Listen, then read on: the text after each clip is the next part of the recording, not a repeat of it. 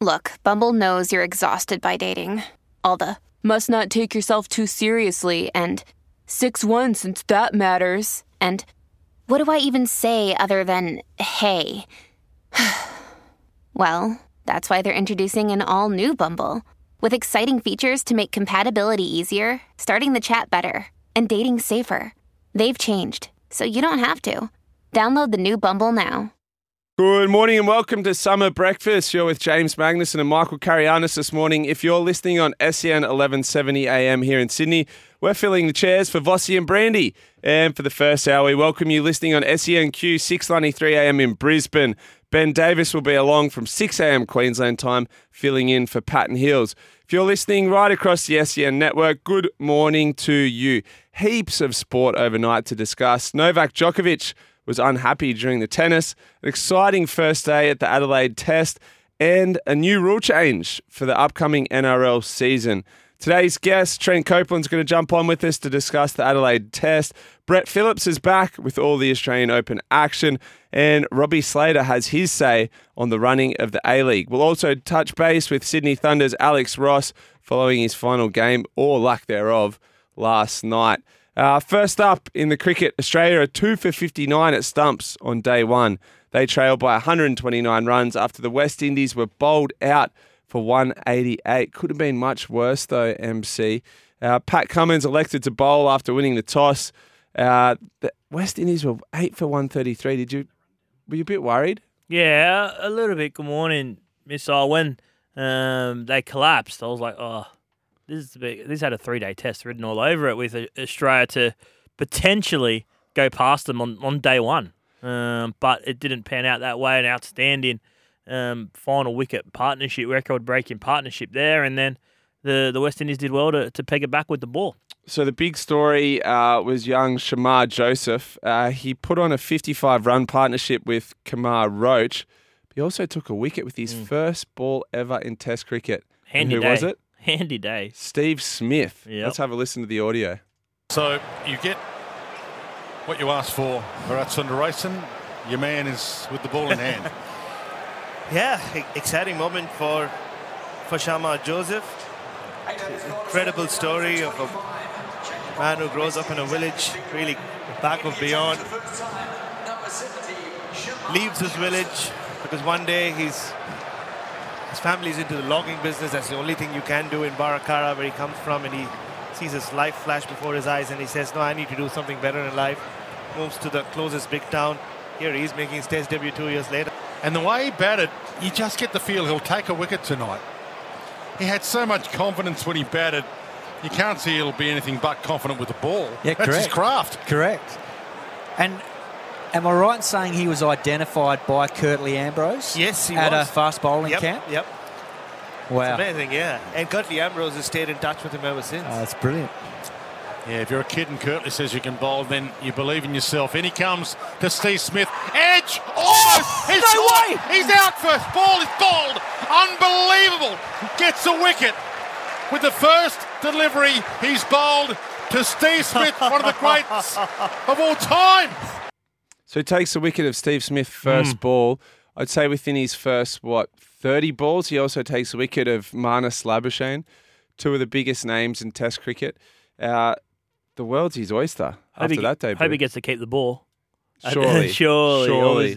You'd be clamouring for that. There's obviously still 8 wickets to 4, so who knows what will happen. But what a start. What a start to and the Test cricket. enthusiasm and the celebration, and that's what it's all about. He's going to become a fan favourite, that's for sure. But the Test is delicately poised. A good first day's play. Good first day's play. Australia will return to the crease this morning with Usman Khawaja on 30 and Cameron Green on 6 runs. Interesting to see how Cameron Green goes as well. He didn't bowl, did he, in that first innings? It's a big test for him. And there was that discussion of who Pat Cummins would go to first with the ball, Mitch Marsh or Cam Green, and he went with Mitch Marsh. And a little bit of a surprise because you think Cam Green is probably the better or the more dangerous of the two bowlers, but I guess the way Mitch Marsh has been performing, he's had the golden touch over the last couple of months, so you could probably understand why Mitch Marsh got the ball. But, yeah, interesting. Obviously, Pat Cummins sent the West Indies in, which is very rare for an Australian captain to do on home soil. But you got to say so far it was the right call. I think so. In the tennis overnight, Alex Popyrin, the Aussie, was defeated by Novak Djokovic. At one point, Novak, he gets a little bit testy at times. But I like that about Novak. It's not all, straight bat, boring.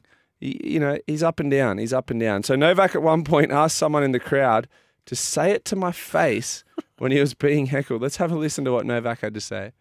And sometimes I don't tolerate when somebody crosses the line, and that's it. That's what happened.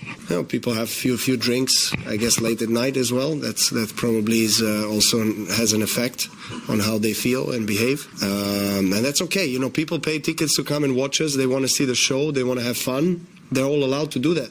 There's no issue. I mean, in terms of whether I never asked anyone to leave the stadium. I never asked the chair umpire to take somebody out. I wouldn't do that because, he paid his ticket and he has the right to be there and say what he wants to say and behave how he wants to behave. But if somebody crosses the line, then I'm going to take it to him, and as I did to this guy, and just ask him if he wants to come closer and tell me what he wants to tell me. Offend me, insult me, as he did. So that's all it is. He was not really keen on coming down. That's what it was.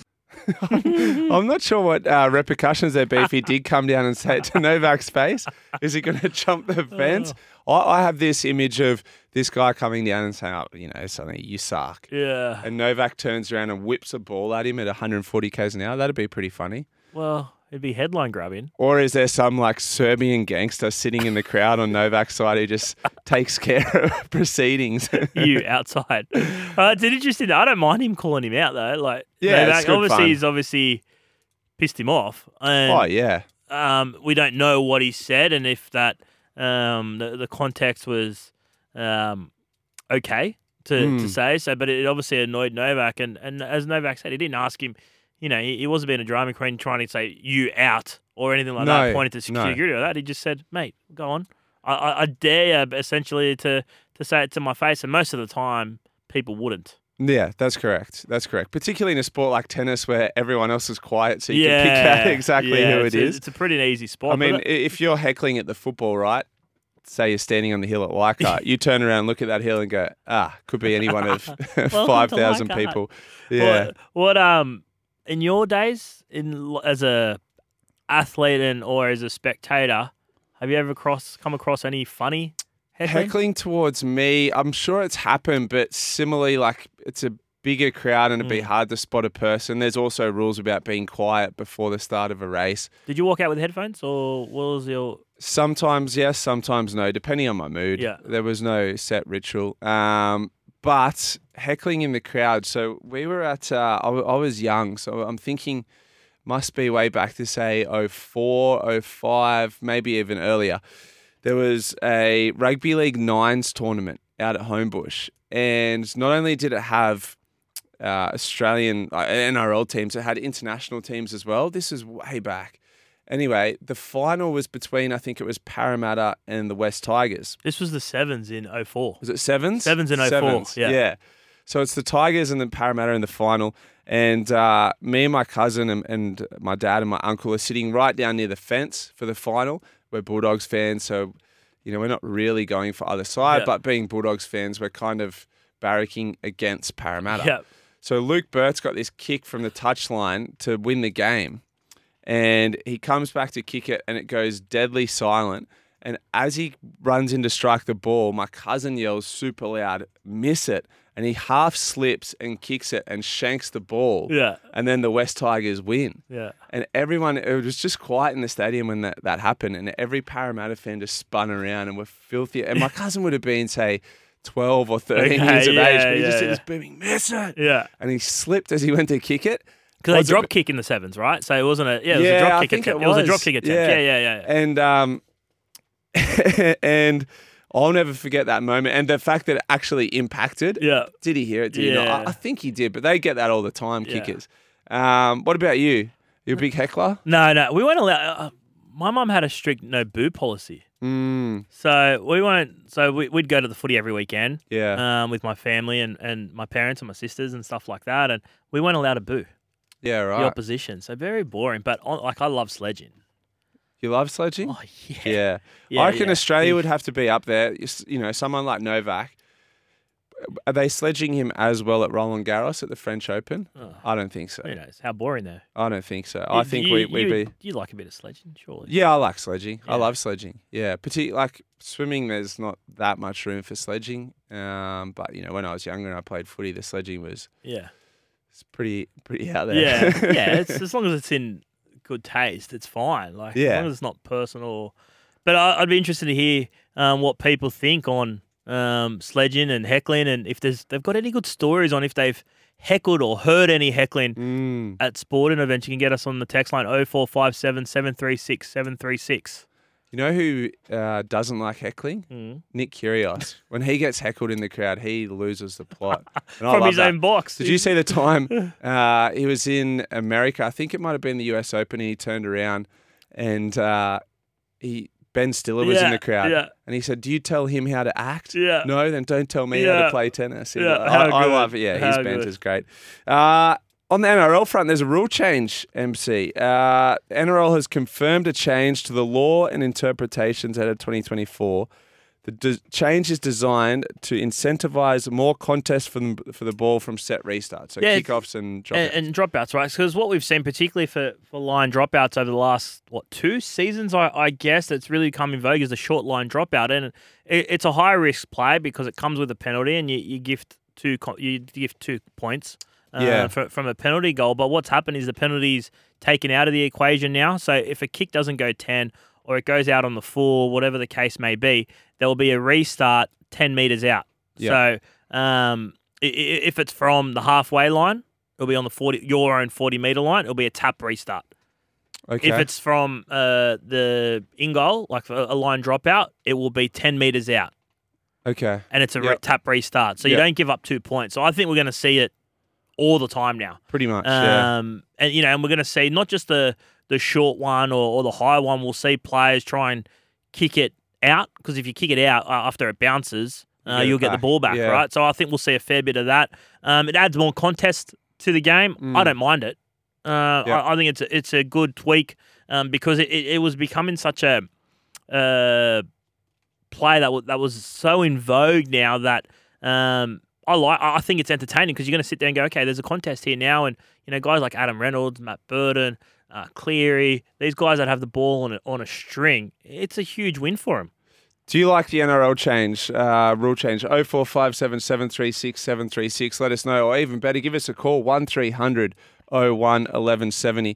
Do you think as much as it incentivises the short dropout, it doesn't take away, but it's less of a reward for gaining a set restart, for landing that ball in the in-goal? Yes, for sure. Because then it turns into a 50-50 whether you get it back or not. I still think it's still, the receiving side will get it more often than not. More often than not, And you still get the ball in good field possession in territory if they do make an error. Because that is already a risky kick, right? If you're grubbering to the in-goal, you kick it a little too hard, you give away a seven tackle set so I don't and like 20 that restart. I don't like that, yeah.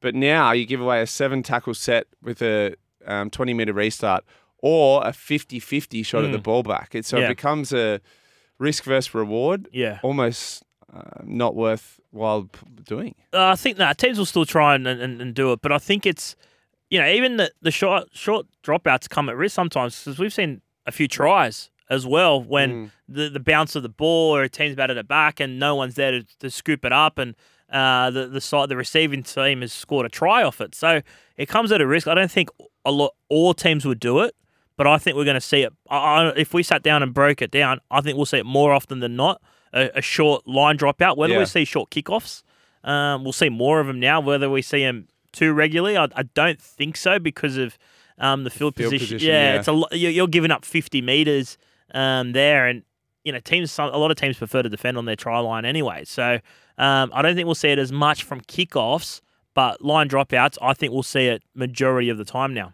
I want to know from you as well, MC, but are we seeing too many rule changes in the NRL? 0457 736 736. It's been pretty regular over the past... Well, since V'landys came in, there's been rule changes every year. Yeah, I think we've had we've had some massive changes. Obviously, with the set restarts, back to one refs, all these sort of things, right? They were huge changes. Now we're seeing tweaks and a bit of finessing of the game. I don't mind it. I'd like a rule like this. I've got no issue with. I don't think it doesn't change the game. It doesn't change the fabric of the game. It doesn't change the way teams prepare. I think it adds an element of excitement to it. I think it adds another element of contest to the game. I actually think it's a good idea. It's not one where I sat there and go, oh, this would have been a good one, but I think it's one that I'm okay with. Hey, heading to the break, I wanted to ask you, I also saw about $100 million Powerball. If you won $100 million at Powerball, what would you do? Have a think about that. Okay. I'll come back to you on it. We're here for Bryden's Lawyers. Unable to work due to injury or illness, contact Bryden's Lawyers. Welcome back to Summer Breakfast. We're powered by Kubota. For over 40 years, we've been making tomorrow matter, shaping and building Australia together. Earlier on the news, MC, I heard Vanessa talking about this $100 million Powerball that's potentially going to go off tonight. It just got me thinking, what do I do with $100 million? So I want to ask you, you win the Powerball, 100. Well, do you play Powerball or Nah, Lotto? not really. Yeah, me neither. Ad hoc, maybe. So you do sometimes? Maybe twice in my life. Do you have set numbers or just do the randomizer? I don't even know how it works. Yeah. $100 million. What would you do with it? 100 mil. Oh, I don't know if I'd be back here tomorrow for 100. I'm not working ever again. No way. I'm never working again. Like obviously there's, you got to buy a house and you got to, pay off the house that I've got and then buy a very nice house. And I'd buy a footy team, a rugby league team. Okay. Or like a 51% stake. So you're a Dragons fan? Yeah. Are you buying the Dragons? Oh, if they're for sale. If not, I'll buy someone else. And what are you paying for the Dragons? With 100 mil, for a 51% share, they're probably 20? 20? 20 mil? 20 so mil. you got 80 left over? 20. How much on a house? I don't know. I haven't looked at the property market, that end of town? Not that end of town, no. But you'd at least 15 mil on a house. 15? Yeah, mate. what about you? I'm thinking I'm spending like 90 million on a house. What sort of house are you buying for $90 million? A beast house, Wolsey Point Road, which is called Billionaires Row in Point Piper, that looks bang straight down the barrel at the Harbour Bridge. Or there's a couple of mansions right on the water at Bondi that I might go. That's because I'm not going to be working anymore. Yes. Work's done for life.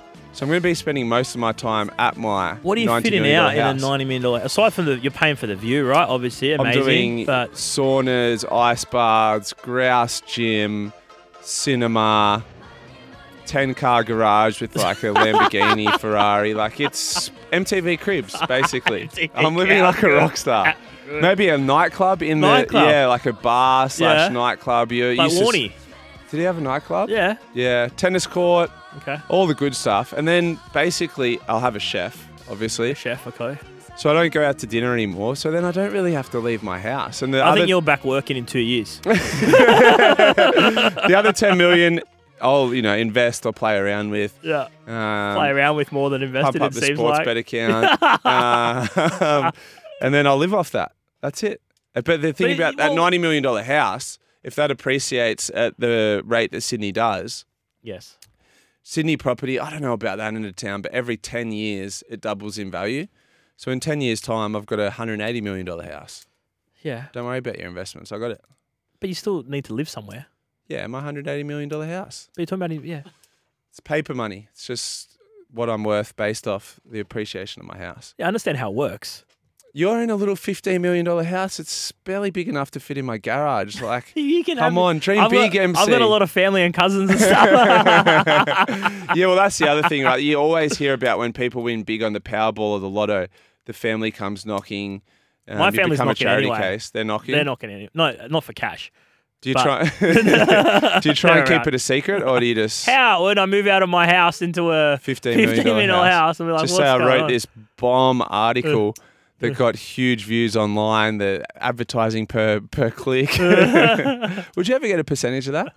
No. Doesn't work like that. No, unfortunately. No, unfortunately. But then us know. I'd have a house overseas too. Don't know about winter in Sydney. Winter in Sydney might be a thing of the There's past. just all these weird rules though when you buy property overseas around. I'm sure you can get it with 100 mil. You get around it. Yeah, potentially.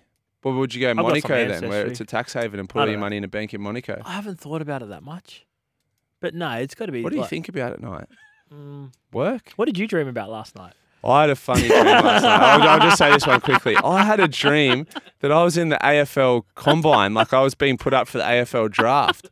And you know those dreams where you can't jump high enough or run fast enough? That's reality for most of us. But yeah. And I was saying to the other guys in the draft, we don't do this in rugby league. There's no such thing. I don't know why I have to do this vertical leap. I don't know. I got a weird mind. Yeah, you do. 0457 736 736. What would you do if you won $100 million in the Powerball?